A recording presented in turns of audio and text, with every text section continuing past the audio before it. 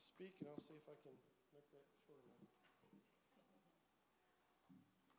You all can be seated, really. So thank you very much, but you can be seated. Thank you. How's everybody doing this morning? Good. I'm so excited because I invited a friend I met 2 days ago to church, and he walked in today, so I'm glad to have you here. Dan, did I remember right? And I'm horrible with names, and I remembered his name. I am doing so good today. My voice is having major problems, so you have to bear with me. I have my water up here, but I'm so glad to see all of you this morning, and I know it's kind of dreary out, but for me, I love dreary, rainy days. I know I'm not probably the most popular opinion, but I love them, and I boycotted all hot days from this day on. I wore my winter tights. I wore my winter shirt. I've got it all going, so no more hot weather for me, Sister Wanda. I'm sorry, I just do not like it. But before we get started today, I wanted to play a little video. Sister Sheila's so awesome. I tell you, she is the Jill of all trades. But I sent this to her and asked her if she could get it to play. And hopefully you'll all be able to understand it. Here we go. I remember going to church as an adult, right, for the first time when I started going to church. And I would walk in, and the pastor was like, he said, I want you to pray with your neighbor. And I'm like, well, my neighbor don't go to this church. I don't know if you want me to call my neighbor on the phone? That's creepy. I ain't going to do that. Right, then they explained to me, right, your neighbor is a person sitting next to you. Listen, I'm brand new at this Christian stuff. I didn't even know you're supposed to pray out loud, let alone with this lady. I don't even know this lady. What am I supposed to pray about? Lord, help these bumps go down on this lady's face. I don't know what to pray about.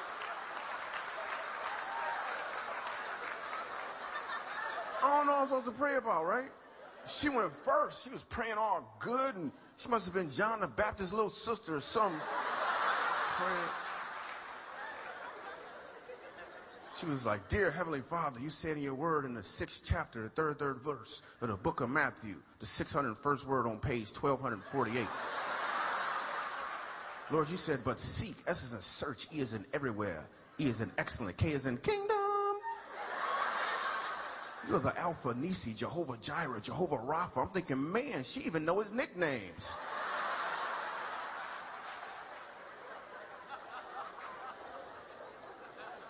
Now it's my turn to pray, right? But I don't got the spiritual vocabulary to just, but I'm not going to let her outpray me. So I'm like, okay, God, first of all, you are good people. You know, you are good, Lord. You are good. You were good to the last drop, Lord. Because, Lord, I just got to obey my thirst, Lord. You know, because choosy moms choose Jesus. So, Lord, because, you know, as the rocket's red glare, Lord, it gave proof to the night, Lord. I believe I can fly, amen. All right, I hope you all could understand most of that. It was pretty funny to me. But I remember going to we don't really need to hear it again, though. So, but we've heard so many things talked about on prayer, even in the last few months. We've heard prayer taught on, and but this is funny, but yet it kind of makes me relate really good. Let me just say, if I'm standing up here, and I'm just going to say, if Sister Laura's standing up here, and we both be asked to pray, and I want her to do it. Because I stumble over my words, and I've always said I love to hear Sister Laura pray. There's several people that I put in that category that I love to just listen to them pray, because I feel like they've I don't know, it just seems like they've mastered the art of praying. But you know what? Sister Laura's prayers, as beautiful as they are and as fluid and they just flow, my mumbled, jumbled, messy words are just as beautiful to God.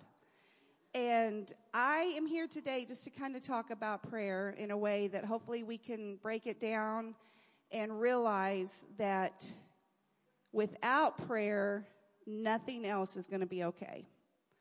And that's why the enemy, I think, he messes with our minds, makes us feel like we can't pray good.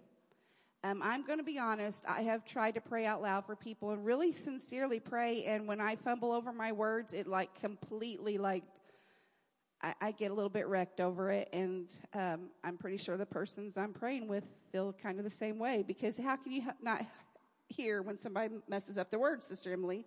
I've done it. I think I even prayed for you one time and my words got messed up and then it was over. But my mother-in-law used to say, because I'd say, Carol, I love to hear so-and-so pray.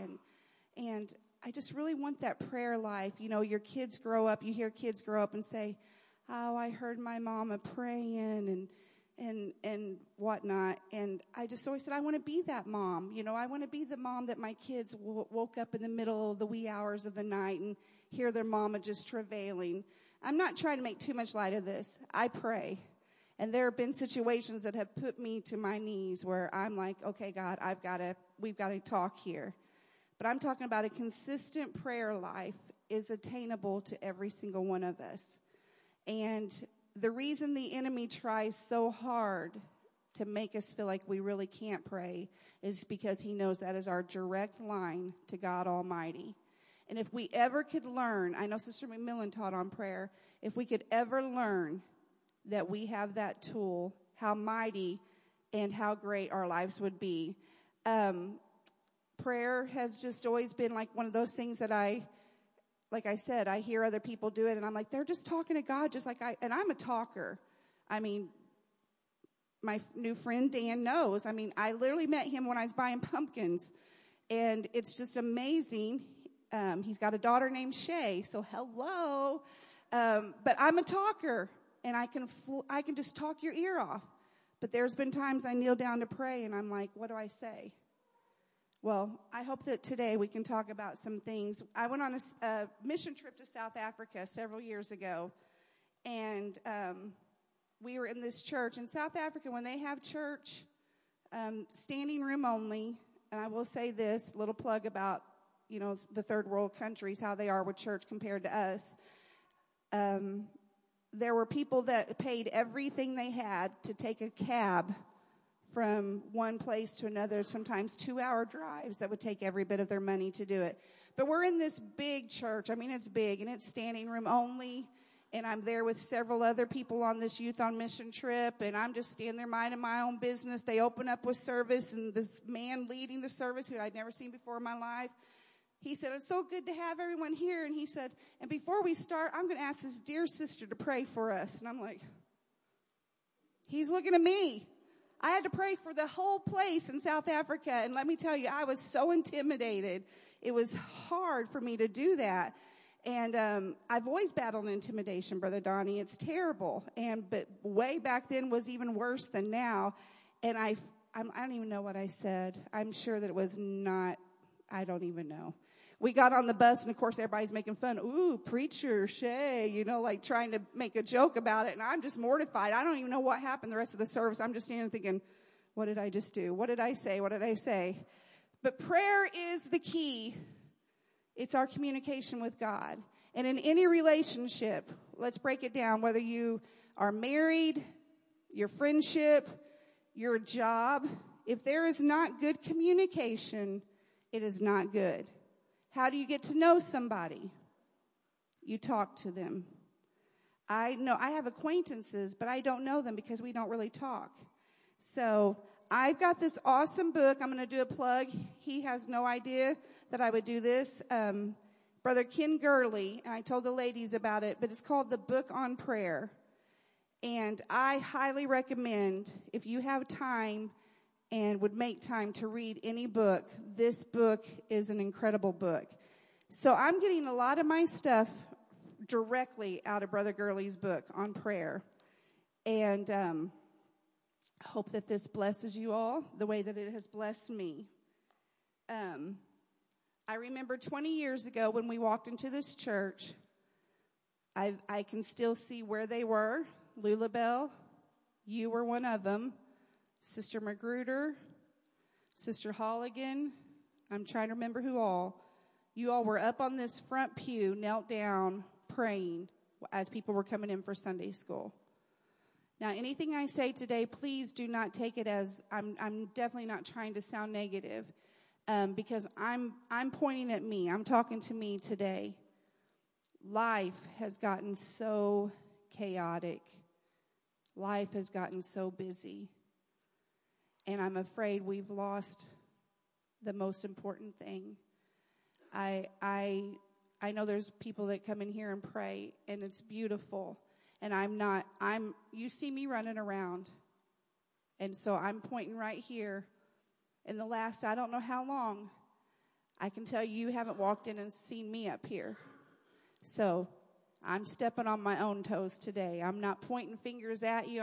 I'm talking to me. So you can just sit in and listen to this, okay? Amen? All right. What has happened to us? I think the main thing that's happened to all of us is a 4-letter word called life. Everything is go, go, go, go. My 70-plus-year-old mom, my dad, they both have said the same thing. I'm busier now than I ever was when I had all my kids at home and I was working a full-time job. How is it? How is it that somebody that's in their 70s, they don't work, can look at me and say I'm busier now than I've ever been? Because busyness has become part of our everyday life.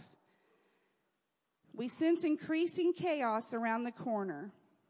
Mayhem creeps like a toxic fog over the hearts of men.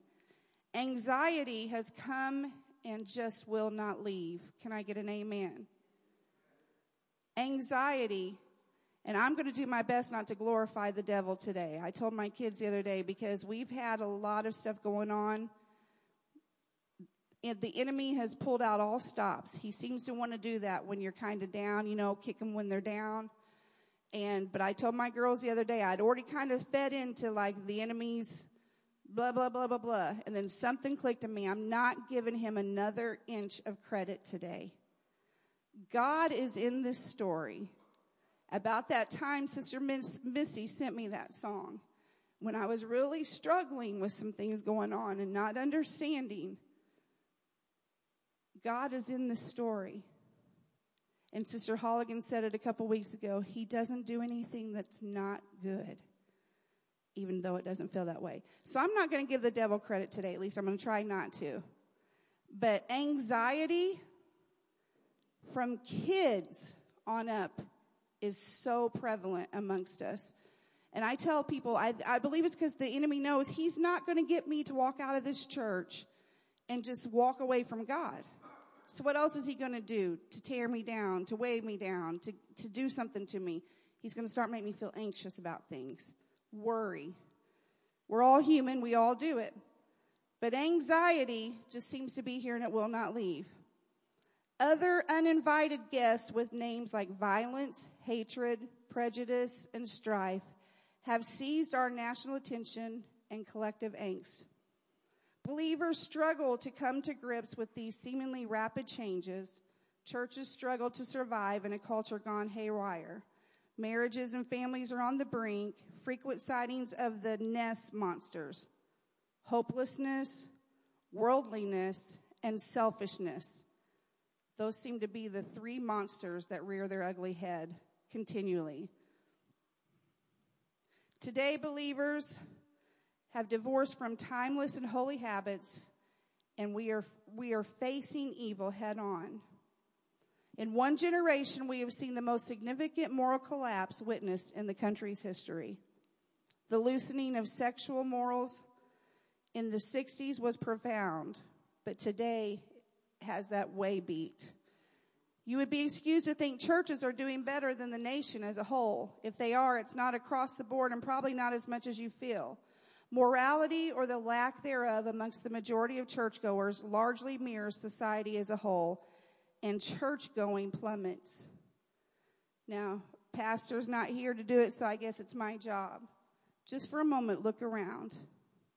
At one time, these benches were so full. I read a thing somebody was putting on Facebook. I hope I can remember how they said it, but the gist of it is they were comparing the church and Jesus and how they both did something the same, but Jesus did this, so who got it wrong? And at first I'm like sitting there thinking, yeah, But something came over me. I'm here to tell you that churches are doing, I know a lot of churches are doing everything they can to help people. They're doing everything they can to bring people to the house of God. They're witnessing. They're doing outreach. They're calling. They're texting. They're trying new programs. They're trying everything. And something came up in me when I read that, because at first I was like, yeah, what are we doing wrong? Then you know what happened? I think we're doing so much right. People have become lovers of themselves and things of this world over the things of God. So I'm here to say, I think we're trying here. We're trying really hard. We've made a lot of changes. We're getting advertisement out there. I feel like we're trying really hard. People's hearts have grown cold. So what do we got to do about that? What's the one thing we all can do sitting here? We have to pray. So, the United States follows the path of Europe. When I read this, I cried. Only 20% of American adults regularly attend church. That is such a low percentage of people that go to church. Some 94% of churches are either plateaued or declining. Only 6% of churches are growing. Fewer still are growing when you factor in the community's population growth. Thousands of churches are up for sale at any given moment in the United States. That grieves me. You know why it grieves me? Because I know at 8 years old what a church meant to me. To my little broken world. I needed a church. I needed a church family. And how much more should it grieve us today that we have people that are not here? We may give some degree of comfort that this could be different in the realm of spirit-filled, truth-loving churches. Yet before we get too complacent, we need to take a long look at ourselves. Are we reaching, teaching, and discipling the lost? Are we having parking, seating, and space problems? Or has it been a long time since we've seen the church consistently filled with the hungry, thirsty souls? And then now we break it down to what about our own lives? Are we more satisfied with our walk with God today than we were yesterday? Or have we grown discouraged and set aside our diligence and discipline in pursuing His face? Is it bleak right now? It is. Is it hopeless? No. We have to realize how dark it is before we can. If you go to a doctor, how can I say this? If I've had an earache for so long and I go to the doctor, but for whatever reason I don't really want to tell him my ears hurt and I start saying everything else, that doctor's not going to know how to help me because I'm not ready to face and tell him, hey, my ear's hurting. That's silly, because who would go to a doctor and do that?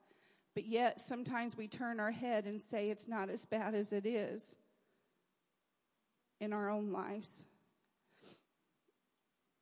So we have to be real with God. I have to be real with God, Lorenzo. I have to say, God, I'm busy and I'm doing all this for you. Hey, we got this Hillbilly Talent Show coming up. I've got to do this. We've had this. We got to get this going. We got to do that. But we have to be honest with ourselves. Busyness, even for Him, cannot replace the altar and prayer time. It will not work. I used to tell Sister Magruder all the time, in the season of life when I had my kids, Tess was 5, Emma was 3. No. Tess was 5, Emma was 2, and I had a newborn. And I would say I'd walk in here and she'd be down here warring and pounding the pew, and I'd be like dragging the kids in and feeling like scattered, and she'd always say, you're in that season, but I would tease her. I said, I guess I'm Martha and you're Mary. We'd laugh it off. We need both. We need Marthas. We need Marys. But if I have to choose one, I've got to become a Mary and pick Him and my relationship with Him over any work that I do. So the diagnosis, it's difficult and painful to admit we're really not praying like we should. If we can be vulnerable and transparent, we can admit something is wrong. We suffer from a pervasive sickness that pierces beneath the 5th rib and plunges straight to the human heart. The diagnosis is we suffer from acute prayerlessness. We can talk about prayer, but we don't pray. We can read about prayer, but we don't pray. We can hear about prayer and even preach about prayer, but we don't pray. We are sick and we need help. And like I said, please know from my heart that I'm really talking to me today. So I'm sorry if my transparency makes you look at me like a less person. I remember when I was a teenager, and sometimes I look and I think, God, it was nothing for me. I had to kneel down every night. I couldn't even just lay there and pray. Something in me, I wanted to kneel down and pray. Now, 53 years old, and most of the time I'm not going to bed till 2 or 3 in the morning. I don't sleep a lot. I never have. But there hasn't been much kneeling.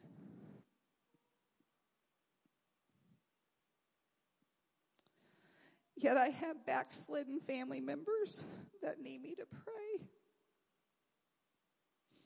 And I know I started off with a funny video, and I literally was not expecting this from me today.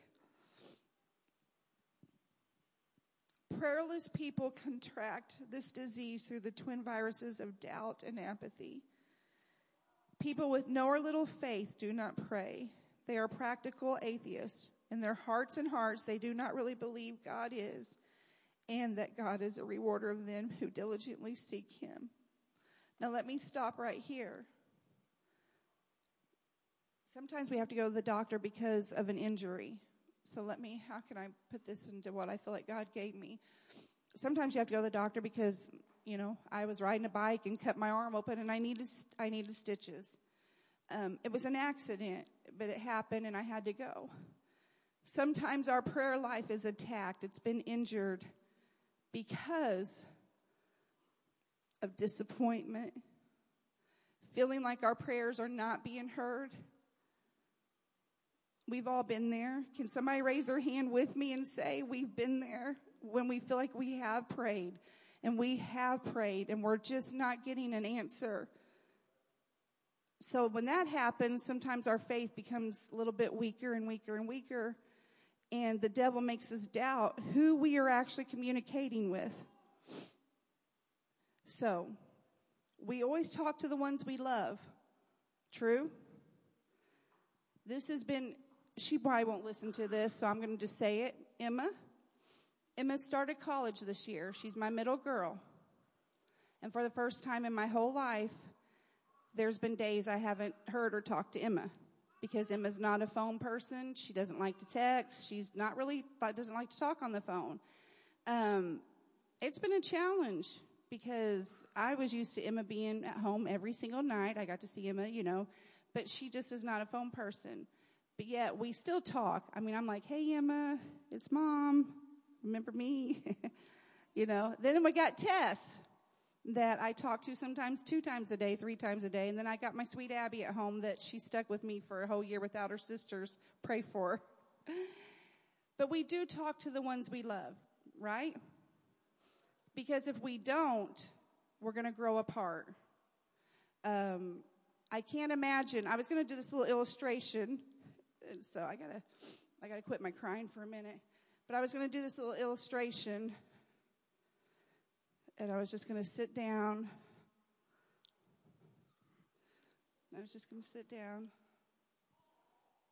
What would you normally do if I came and did this? You would what? Yeah. And so what if you did that? Do that to me. Oh, Mom, I just love you so much.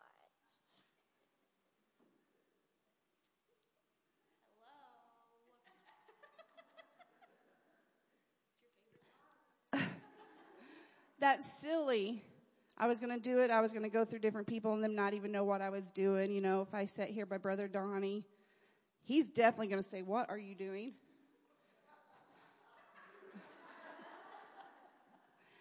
But I was going to do that, go throughout, and people talk to me and me not say a word.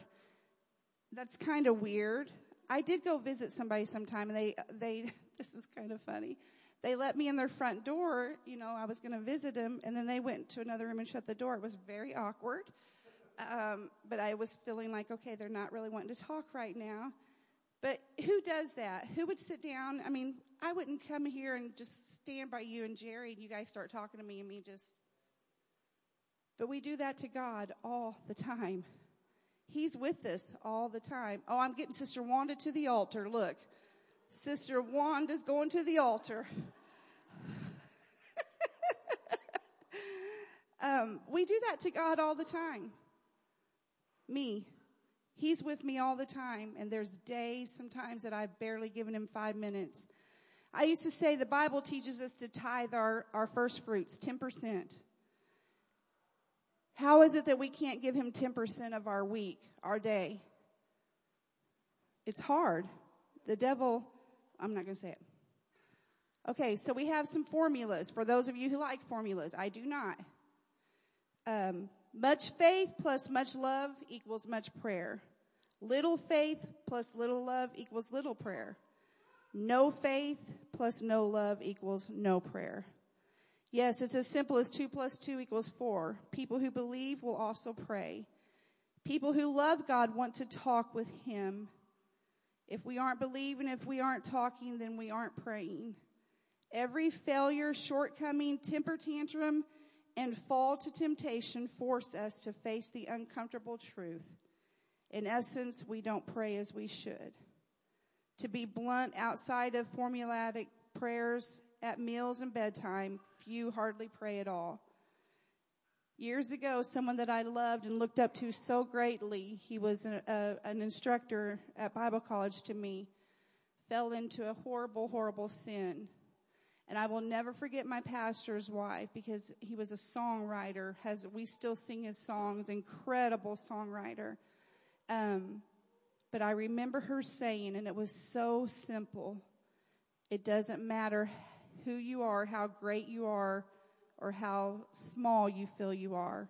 If you do not stay on your knees, you will fall. It's simple. It is a very simple concept. So, what has happened to us? Altars in need of repair dot the landscape. Like toy blocks strewn across and abandoned by a temperamental child. Like a once proud building crumbled by a wrecking ball, our altars have become a place where we feel like every service we're waiting for the sinner to come down or the new person so we can pray with them and be so excited that we have a visitor at church that's needing God and feeling their need for God. But what happened to the days? I remember being 8, 9, 10, 11, 12, and sometimes I might be writing notes at 8, 9, 10. But when that altar call came, guess what? We all went. We all knelt. We all prayed. What has happened to those times when we're up here singing? I don't want it to be a concert. Sometimes it feels like a concert, Brother Littles. We're up here at altar call and got the praise team and we're singing so pretty. They do so good. And we have our faithful youth. I wish our youth were down here to hear me brag on them. They are not shy from the altar. They go to the altar. But what about the rest of us who stand here? Because we've got it all together. We don't need to go to the altar. That's just for people who have really messed up this week. If I go to the altar, they're going to think I really messed up, Sister Emily. They're going to think I've done something really wrong. Especially if I come down here and tears are coming. Oh my. What do they do this week? What's going on? Something's going on with them.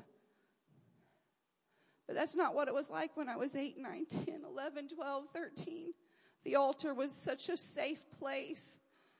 Such a place when I was young that if I felt like I needed just a little closeness, the altar's where I would kneel and I would do this multiple times. God, if you love me still, because I doubted his love a lot. How many's ever done that? I doubted his love a lot, and I think it's because my home life growing up was pretty raunchy and had a lot of stuff. I mean, I won't get into that. But I had that. I needed that father to come to me, and I would come to the altar, and I'd cry, and I'm like, if you still love me, Lord, just let Brother Lucas come lay his hand on me. And I don't know if it's just my imagination, but every time my pastor would come and lay, maybe he thought, oh, here's Shay again. She needs me to pray with her. I don't know. But to me, the altar was such a beautiful place.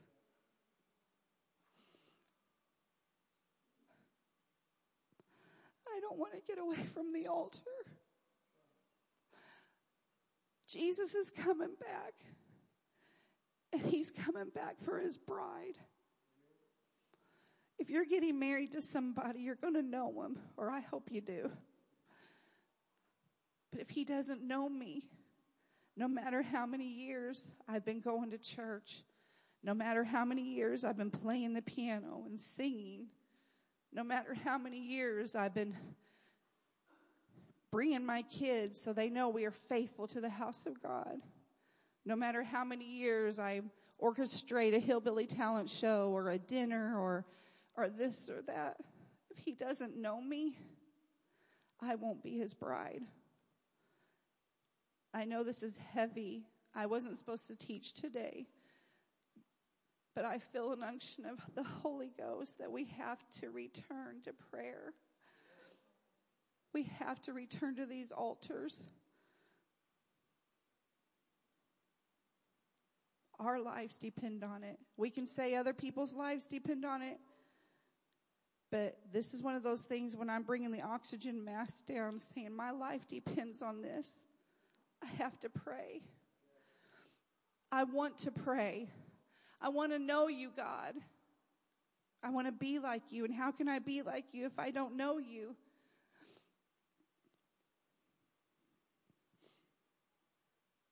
The practice and knowledge of prayer slip through our grasp as those elusive skills of yesteryear.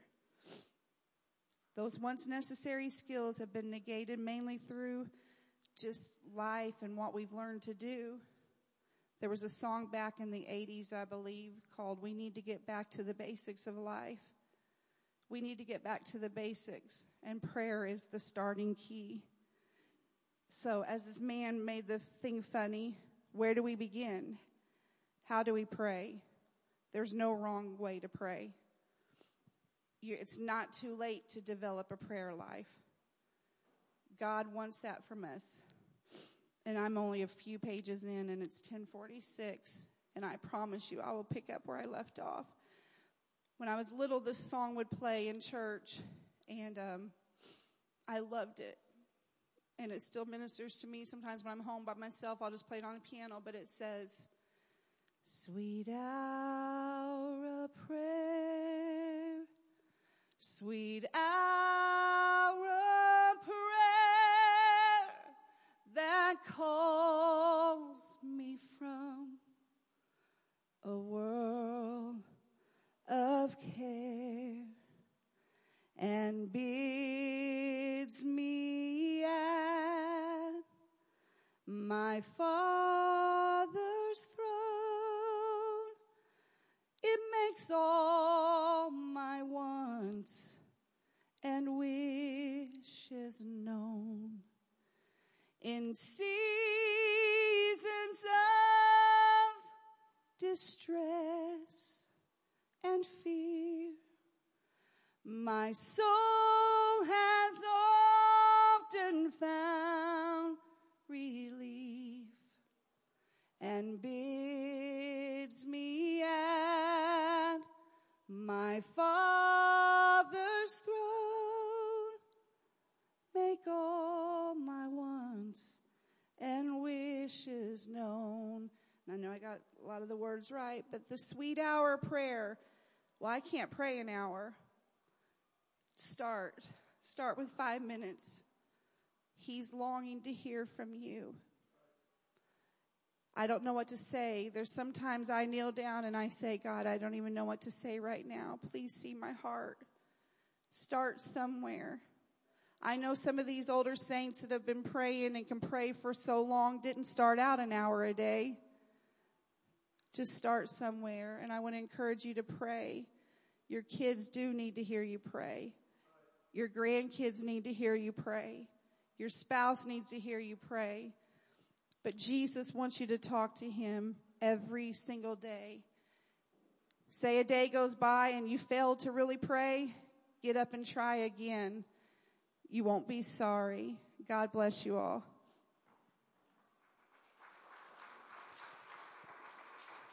Thank you, Sister Shay. What a